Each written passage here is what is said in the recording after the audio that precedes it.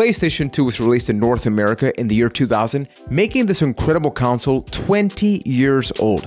From Final Fantasy X to God of War 2, we enjoyed hundreds of games in this console, including PS1 titles, thanks to its backwards compatibility. The fact that it's an older console means there have to be gamers out there that never played a single game from its massive catalog. Which ones are still worth playing now? We're going to be talking about that on a brand new episode of A Cast to the Past, with a brand new episode each and every Sunday talking about our favorite games and movies. And it is truly unbelievable that this incredible console with DVD compatibility is 20 years old. So we're going to be talking about that with yours truly, Juan Velas from Puerto Rico. Joining me from Boston, Massachusetts, we have Ryan McNulty. Now, Ryan, when you think about the PlayStation 2, does it feel like it's actually been 20 years since its original release? It really doesn't, because I feel like the PlayStation 2 has remained relevant in my life it basically hasn't stopped being relevant to me. But it is crazy to think that it's now 20 years old, but thanks to backwards compatibility and re-releases of games, I've found myself continuing to play PlayStation 2 games, so it's never quite felt old to me, even now. And from London, Ontario, we have Keith Hamilton. Same thing, man. The PS2 was a thing that was really special to us because the three of us bonded over the console. Now that it's 20 years old, how do you feel? It makes me feel sad. Right? That means I'm old. We are old. Yeah, thanks for that. But it's exactly like Ryan said. With backwards compatibility being such a thing, it doesn't feel as old as it actually is, because a lot of the classics from this system truly are timeless. You just slap a new coat of paint on it or a paint of code on it, and then boom, you've got this game that still feels good to play today. So it's really helped it age gracefully. Yeah, and everybody watching and listening, if you like what we do, remember you can find us on YouTube. You can subscribe there. You can also leave a 5-star review on Stitcher, Facebook, all of that good stuff. But this is a console that, as both of you mentioned, the fact that it's been backwards compatible means that it really doesn't feel nearly as old as it does. And I think that a lot of games, you think about Kingdom Hearts, you think about God of War, there are many obvious games that were awesome in it, but the three of us, we also have an awesome contributor from our Discord. We selected one specific game that we wanted to recommend because, as we mentioned, there's probably a lot of people that just never experienced the PS2. So kicking it off hot and spicy with Mr. Hamilton, if you were to recommend one game for somebody to play this year, which would it be and why? It's a game that really sits on the top of my list of timeless PS2 games. And I know it's an extremely critically acclaimed game, but if there's someone out there that has never played Metal Gear Solid 3 Snake Eater, stop this podcast, come back in 25 hours and so should I walk away now? Yeah, just go. Just go play MGS3 instead of this episode. We'll get you next time. But I've mentioned it in the past, Metal Gear Solid is one of my favorite series ever. And this is the best one as far as I'm concerned. Yes, Metal Gear Solid 1 has a special place in my heart, but this takes what I love about Metal Gear and this was the perfect moment for it, where the backbone of Metal Gear is this kind of based in reality spy story that the details along the edges of it are just so insane that it's that's where the video gameness comes out of it. Okay, this game takes place during the Cold War era, and you play this super spy that's invading this Russian jungle to save a Russian scientist that wants to defect because he's creating a mass weapon. Seems pretty grounded, right? Probably happened a few times during the Cold War. But then once you get into the mission, things go bad. You kind of get beat up by a general that can shoot lightning. You have to fight a dude that shoots bees at people. He's a super soldier that is based off the fundamentals that he shoots bees at people. That is his thing. He is on the battleground just sicking bees on people. And he's one of the hardest bosses in that game. The pain can go S-A-D. But then you have all of this crazy stuff, and then Metal Gear Solid 3 just tells such a great story. In my opinion, it is one of the best stories ever in video games. The way that it ties itself together in this mentorship story that it tells, and the origins of one of the series' main characters going forward, and just, oh my god, that ending. If there's one thing that I would say that you need to see from this game, it is play it and then see that ending in context, and it is one of the most amazing things you will see in a video game. And now I know this game has been re-released a couple of times and in a couple of like HD collections, so it is pretty accessible outside the PS2, but I honestly think there's a case worth making to just go play Metal Gear Solid 3 Subsistence, a PS2 copy of it, because it comes with the base game Metal Gear Solid 3. If you play the Subsistence version, there's like upgrades to the controls, and they made the camera better, and you kind of get this little added bonus of being able to play the old MSX games on there as well. You can play Metal Gear 1 and Metal Gear 2, not the NES versions, but the MSX versions, and kind of see where the what is the word I'm looking for? The series started, and it's a neat little thing. There used to be a thing called Metal Gear Online there. It's long dead. Oh, never forget. We forget Metal Gear Online. We played it a lot. That was a thing where I think I convinced myself to like it more than I actually liked it, because it was Metal Gear. It was all right. Looking back, it was a solid meh, but because it had the name Metal Gear on it, I loved the living S out of it. But yes, go play Metal Gear Solid 3 Snake Eater. Great game. Just ignore the B-Man. Would you say that it's scary for somebody that's never played a Metal Gear Solid game or just any kind of game like this? And for context, I mean, there's a lot of cutscenes, to the point that Keith has my copy from a version of the game that came with only the cutscenes, and it's like a 7-hour long thing. Oh, it includes some gameplay and all that, but it's like a super lengthy thing, right? It's not as bad as you make it out to be, because like Metal Gear Solid goes off a cliff with that stuff, to the point where there's a 2-hour cutscene in Metal Gear Solid 4. But literally, people. Yeah, a literal 2-hour cutscene. But the way that it's paced in 3, I think that's when it was at its best, because yes, you're getting the long cutscenes, and you're getting basically the giant presentations of just bullet points of explaining and over contextualizing things, but the action between it is just so good that you just want to get back to it. And some of the scenes in there are just like, they're over the top, but over the top in a good way, where it's fun to see the lightning bolt Colonel Man get hit by a lightning bolt and be fireworks for a kiss at the end of a boss fight, because his body's exploding in electrical bolts and he's fireworks from it. And then there's this great like chase in it, so that's half cutscene, half gameplay, that is just so good. It found that sweet balance of Metal Gear that I don't think they ever found again in the series. But yeah, high point for the series right here. Ryan, have you ever played any of the Metal Gear Solid games? I forget. So the original one, I played the PS1 version of Metal Gear Solid. That's the only one I've played, but I do own game. 2 and 3, and I've just never gotten around to playing it. They're on the shelf directly behind me. Well, I need to get to it. Guess we're gonna have to fix that. We could just do Twin Snakes, because that's also like a GameCube version, and you like that game. I mean, you like the GameCube, so. I'm not rolling with this again. Oh, damn it. No, I'm not even, no. No, Metal Gear Solid 3, I actually did play it. I've beaten almost every Metal Gear Solid game except for 3. There was something about that game that for me, it just didn't click as well as other ones, but I completely understand why, you freaking love it. The soundtrack is amazing. The atmosphere. Snake Eater is easily one of the best video games songs ever, but oh my god, that ending is so good. Well, don't spoil it, man. I'm not going to spoil anything. You got to savor it for somebody that hasn't played it. Yeah, I'm not going to spoil it, but I will say, I will go on record. I will sign my life away and say it is probably the best ending in video game history.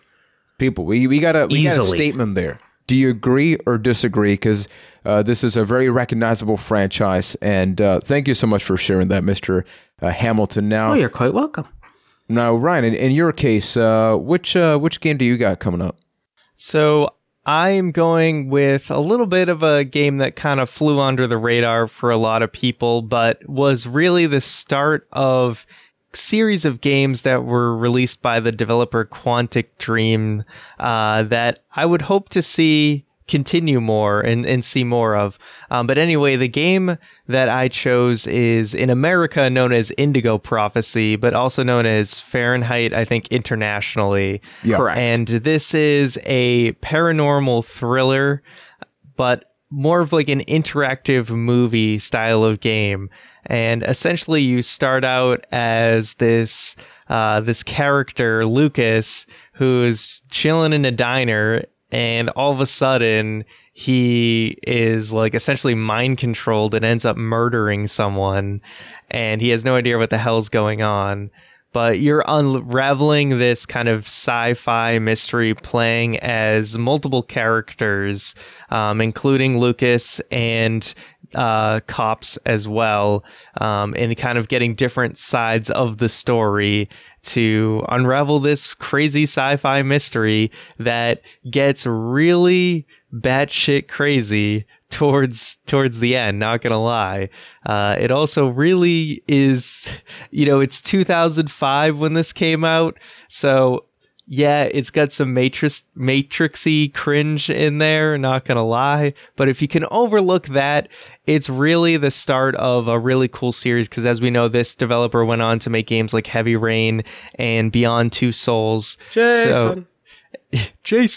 But yeah, this is a great game for the PS2. It is on other systems as well, but I first experienced it on the PlayStation 2. I believe there is also a remastered port you can play on the PS4 now, and I think some other platforms as well. So how did you first find out about it? Because it's not exactly an obvious game that you see on a shelf and want to get it. I first found out about it. I had a roommate in college who had a bunch of PlayStation 2 games that, I had a limited knowledge of the library of PS2, honestly, because I spent most of this generation with a GameCube and an Xbox. And it wasn't until I wanted to play SmackDown 06 with you guys that I ended up eventually getting a PS2. Yeah. Right. I remember us talking about that. Yeah. So I held out for a while. Also, I don't know how old I was, but I didn't have a lot of money. Basically, I couldn't buy one at the time. But yeah, he had a number of games. That's how I got introduced to like Silent Hill and Shadow of the Colossus and Okami. So a lot of those PS2 games. But Indigo Prophecy was definitely a more unique one. And this was right before, I believe, Heavy Rain came out, or right around that time that I played it. So I kind of played the two games close to each other. But Indigo Prophecy was a really cool start to that type of genre, at least on that system. I had never seen or played anything like that before. I know the arcade games had some similar things with Dragon something? Dragon's Lair? Dragon's Lair, yes. Right, Dragon's Lair, the arcade version of Dragon's Lair was basically that interactive movie style, and this kind of took it to a whole new level that I thought was really cool. And there's like branching story paths within this game, so it's a super cool game. I don't want to spoil too much of the story, and it's crazy and it's a lot to get into anyway. Probably not as complicated as MGS, but still gets a little out there more than you would expect. From the gameplay standpoint, is it, I don't want to say a walking simulator, but what do you sort of do? Like, what's the gist of it from a gameplay standpoint? So there's a lot of times where you are your character just interacting with the environment, just walking around.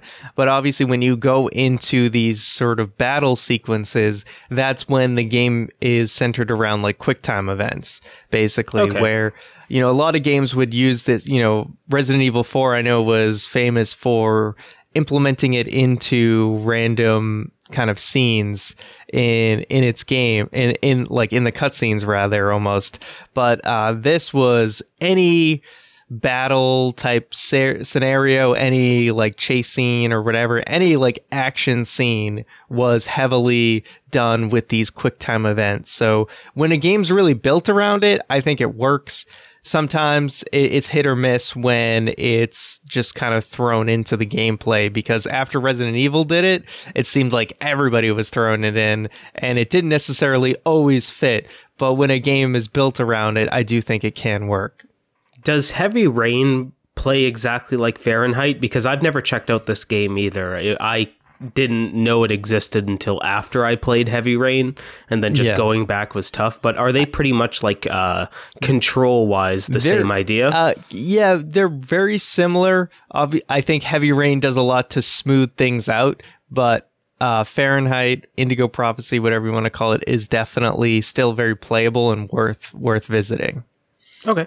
Yeah, those are games that I never played, but I feel like now, and I think we talked about this like about a year ago, these were games that were sort of like hidden gems or underrated titles for the consoles, but I feel like now you've gotten a lot of free releases. There's PC ports, people modify a lot of these games, so it's like a really good incentive to be able to just appreciate the fact that, hey, if you like Heavy Rain, you go back an entire generation and there is a game like that, and I think they fully embraced Fahrenheit as a game now, like in terms of Indigo Prophecy, because I remember the PC version, I believe, has always been called Fahrenheit, but because of a lot of things that happened, terrorism, etc., they changed the name to make it a little bit friendlier there. But if anybody's played either by the name of Indigo or Fahrenheit, please hit us up on Twitter. Ryan's there at the Ryan McNulty. You can also find us on Twitter at A Cast to the Past. And before we get to my pick, going over to our Discord, which is acasttothepast.com/Discord, Ace Bunny wrote a couple of different games, and including, he said, I've got many PS2 games that still rock today, like Kingdom Hearts 2, Final Fantasy X, 10-2, and 12, and others that I need to continue thinking about. Now, when it comes to Kingdom Hearts, I think it is like, there are like 20 different ways to play these damn games. There's like 1.5, there's the 1.5 Unleashed, 4K, 3D. Like, thank God whatever. For Wikipedia, because that's the only way I can figure out. Because, now there's like the story so far and Kingdom Hearts like 2.8. Yeah, there is like 2 versions of that. It's crazy. Did you guys ever play Kingdom Hearts or any of them? Oh yeah, I love Kingdom Hearts. I love the mainline Kingdom Hearts games. I've beaten 1 and 2. I still haven't touched 3. It's just a matter of JRPGs are difficult to commit to at this point in my life, but I'll play 3 one day. I know that. And just great games. It's deceptive how great the story is, because you kind of see it and you think like, oh, okay, here's Mickey Mouse hanging out with Cloud and they're going to go on whatever adventure. But it's like, it's a really deep story and it's really good. It's just straight up good. They managed to make it work with Auron from Final Fantasy X hanging out with Hades from, well, hell, figure that one out. And then just a way to make it all combined together in this nice little story that makes sense inside the context of a Disney movie that you're playing in and in the overall Kingdom Hearts universe. And then near the end of those games, it just jumps off a cliff and gets all JRPG to the max. They're wonderful games. Yeah, I'm not a big fan of the mechanics, because I have the collection that has everything except Just Before 3, and I think they are a little bit on the stiff side. But this last game is a game that I played on the PS2, I played it on the PS3, and I played the PlayStation 4 remake, and this is maybe the definitive game that I love to play on the PS2, and that is Shadow of the Colossus. So this is a game that, for those that haven't played it, I think I said it before, it's boss battle the game. The whole purpose is that you have one mission, and that's to take down different Colossus. So you do nothing else in between rather than just explore the world. You ride your horse, you identify where the Colossus are. And what I love is that these are not your traditional battles where you hack and slash and you eventually beat the enemy and you move on to the next one. The way this game works is that you have a Colossus that's super huge, so you got to climb him. But how do you actually do that? Where's the weak spot? There's another Colossus that you got to figure out, how the hell do you climb him? There's nothing to grab onto, but then you figure out, oh, I got to wait for his sword to strike. I got to climb the damn sword, hope I don't fall off, and eventually you get to that sweet spot. And once you get to that, you begin to deliver your damage. And I completely understand why this game first got a HD. They got an HD version on the PlayStation 3, which is the main one that I played. And that one comes with 2 games. It comes with Ico, which a lot of people know about. They technically have a third game that's in the scope of the world, and that is The Last Guardian. I haven't played that. I tried it. You know, it was all right. That is the perfect example of I was playing it, and I'm like, I love it. I love this game because I love Shadow of the Colossus. I hate it. There's just something that did not click. It's your Metal Gear Online. It took forever to come out too. Yeah, it did take forever. But Metal Gear Online still had the redeeming quality that I could play with you as a friend. I was playing by myself with this one. Ico is like, I played it once and I'm like, okay, I don't think I ever need to play that again because that one's a very frustrating one too. But really, Shadow of the Colossus was the nice sweet spot that they found. And what I loved about both games is that they were very simplistic. One is escape, right? With Ico, that's pretty much the entire game. You grab the girl, you try to run away. With here, there's the different battles. And with the PS2 version, I would not suggest you go back to that one because you could definitely tell they were very hungry and eager to make this game. But the console's hardware capabilities weren't exactly there. So the frame rate is awful. Even on the PS3 version, the frame rate is just okay. Now, when you talk about the version on the PS4, I played the Pro version. My goodness, people, that is just a beautiful game. And I think there's a lot to say that, you know, despite the evolutions, the gameplay is still pretty much the same. So they knew going in, look, the gameplay is awesome. Maybe the hardware of it was not great. And if you're subscribed to PlayStation Plus, hopefully you picked it up when they actually gave it for free a couple of months ago. I forget when it was, but it was available there. But really, all in all, it doesn't matter which version you get of this game. I hate that we don't have a lot more games like this where it is just one objective. It is one type of gameplay, but they get so damn creative with having you just sit there and analyze the enemy. I know I gotta kill you, but how? How do I actually get to that point? Once you get there, it's pretty much the same thing. You hit the enemy 3 to 4 times, you're good to go. But the entire journey of actually getting to them and witnessing this empty world that is just beautiful, despite the fact that really not much is going on, is what made me fall in love with it. And I've beaten the game like 3 times. So, Ryan, I know you freaking love this game as well, right? So could you talk about what you think of it? Yeah, I love this game. Like you said, there's no filler. It's all boss battles. Each boss battle is its own puzzle, and each one is relatively unique in how you defeat it. So there's a lot to try and figure out. Some of the boss fights, like when you don't know what to do, can be quite difficult, and some of them are much more obscure than others. But it is such a fun game, and like you said, I think back in the PS2 era, they were almost too ambitious with the scope of, you know, the Colossus, because they do a great job of making them really feel huge. But as you said, the frame rate definitely suffers for it. So I'm glad that they've continued to enhance this game. They've recognized that this game, even PS3, never truly was put to its full potential. I mean, that's what you got to think about a game, right? The fact that how ambitious were they in PS2 that this game was so awesome, but they had to keep re-releasing it for years until PS5, it was fine. PS5.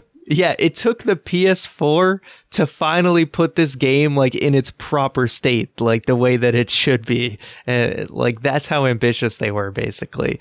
But like you said, all versions are playable. I would definitely love to play the PS4 version. I'm guessing there's even a difference between, like you say, a lot of the examples you're showing in the video version are for the PS4 Pro. So there's probably even a significant difference between PS4 and PS4 Pro on this game. Yeah, they actually allow you to choose the priority of its resolution or frame rate. For me, I personally prefer way more frame rate rather than resolution. And looking at that game, and dude, buttery smooth 60 FPS, Colossi battles. Doesn't get a lot better. Yes, I also love how the colors aren't quite as washed out they did a better job on the colors for the PS4 version as well, because that was always a thing that it seemed like, do I have like the gamma on my TV too high or something? Like, what's going on here? Yeah, so Keith, have you played Shadow? Not as much as I should. I played the PS2 version a long time ago and got about 2 Colossi in and then just kind of put it down and never picked it back up again. But it's something I've always wanted to go back and check out. And I know I need to. It's one of those games that's just like a big, you need to play this style game. But never really got into it. I respect it from a distance, though, and I'd like to go back a little bit to a point you made about being disappointed that more games aren't like this. I actually think it works out well in its favor that there's not a lot of games like this, because we see so many examples in the video game industry of just like an idea being beaten to death. Like, imagine there was a time when we used to say that about roguelikes, like, oh, I wish there were more roguelikes out there. Fast forward 10 years and everything's a roguelike these days. The fact that there is this beautiful game that kind of sits on its own mountain, like, yes, there are games that tried to do it. I don't think they succeeded as well, but they're good in their own right. But it's just this thing that's never been able to be replicated since. The only time that it comes close to that feeling again is when it gets re-released and it just looks better. It's something really special, and it's probably something we talk about a lot in this episode about things that stand the test of time. Shadow of the Colossus, I think, is the video game that stands the test of time, especially from the PS2 era. Absolutely. And people... those are just 3 games. We could talk about this. I'm even listening to my voice at this point. We could talk about this for many hours because, you talk about Need for Speed Underground, Tony Hawk, from the third one all the way up to that. Can I sidetrack for a minute? Of course. Because there's something in this topic that just makes me really sad to think about, because... there's a game I wish so badly that I could recommend that you play in 2020. Dog's Life. But it doesn't work anymore. No, don't go play A Dog's Life.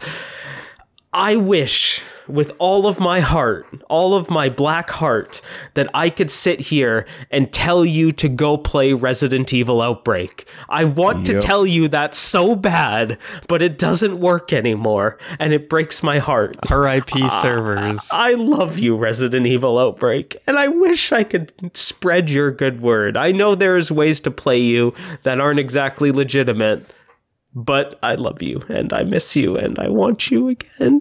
Yeah, for those who don't know, Resident Evil Outbreak was a 4-player online co-op Resident Evil game with tank control. So don't think about like RE4, RE5, 6, and all that. This was straight up the original type of RE game. And we pretty much bonded as friends through this game. And there was a large chunk of our life where it'd be like, oh, okay, we would get online at the end of our day and then like go play a mission. Like, hey, let's catch up. What'd you do today? And we'd catch up over a round of decisions. And then, oh man, yeah.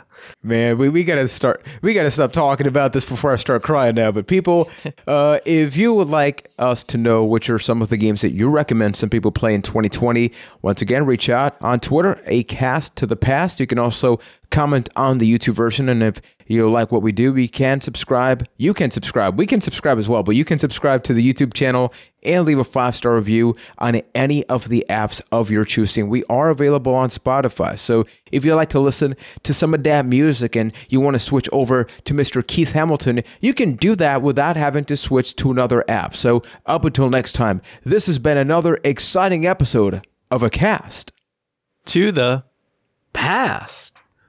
Keith. 1. Make sure that you select UBCS 1. We need that No! I miss you, Outbreak. You were so bad, yet so good.